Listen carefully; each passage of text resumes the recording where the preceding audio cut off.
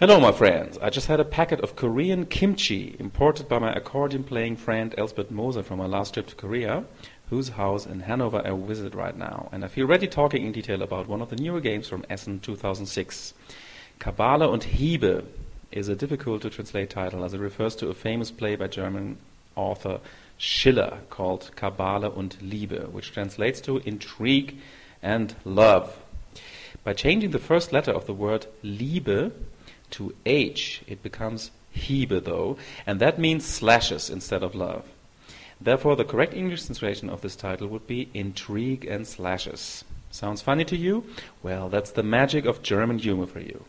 Kabale und Hiebe is a very humorous game though, and unusual for a game from Hans im Glück, it has a clear fantasy theme. No wonder, as the designer Lutz Steponat is known for his richly themed fantasy games like Return of the Heroes. Currently, Steponat is working on a more complex fantasy game called Midgard, based on the German role-playing game of the same name. But I digress. Kabale und Hiebe might be one of the German games influenced by American games, not the other way round, as is more common. In fact, we were all reminded during our first game of the old Fantasy Flight game Orgs, with a Z at the end, where players place hidden orc units under scoring cards, which then proceed to fight each other with special abilities. In Kabale und Hiebe, there is an even wider array of special character cards, not orcs though, that one can place under various scoring cards, which then, proceed to fight each other with special abilities. But we should also remember that Orgs, on the other hand, was heavily influenced by the light Eurogame Corruption by none other than Bruno Faidutti, which has players play secret mobsters under various mafia jobs, which then proceed to fight each other. No, not exactly, but there are similarities. Kabale und Hiebe now gives us a huge noodle soup of theme along with chopsticks. You see, each player has the same huge stack of character cards, each with unique special abilities. Basically, each card has a strength number and is placed secretly under one of several scoring cards that depend on the number of players. Each of these scoring cards also has a limit, which says how many cards can be played under it. Although one can also continue to play character cards under scoring cards that have already reached their limit, the actual round ends only when all scoring cards have reached the limit, a little like the end of the round in Titan the Arena. Now all cards are uncovered, and the player who has the highest score from his characters gets the scoring card, and another round begins until the scoring cards run out and the highest sum of victory points wins. So far so good, but I have already mentioned that theme and special abilities come aplenty here. You see, the first character under a scoring card is played secretly, but the second character who comes along uncovers the one played before him, a little like in Orgs. Now, this triggers or uncovers the special ability of that former character.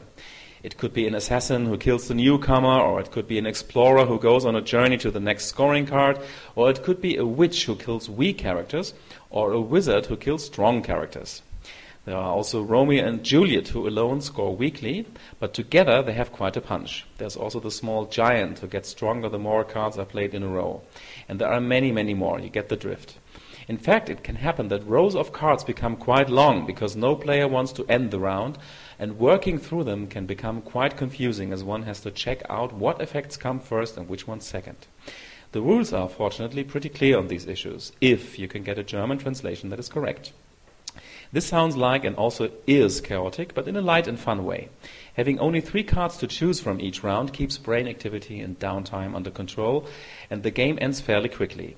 As each player has the same set of characters, card counting could be a tactic, but only for advanced players. I personally think that this game should rather be played as light fare, not too heavy on the thinking and letting some luck happen. It still is by all means a far cry from the awful Munchkin line of games where no tactic works. In Kabale und Hiebe, skillful card play will be rewarded. Just don't expect that every tactic will work in a game with basically hidden cards.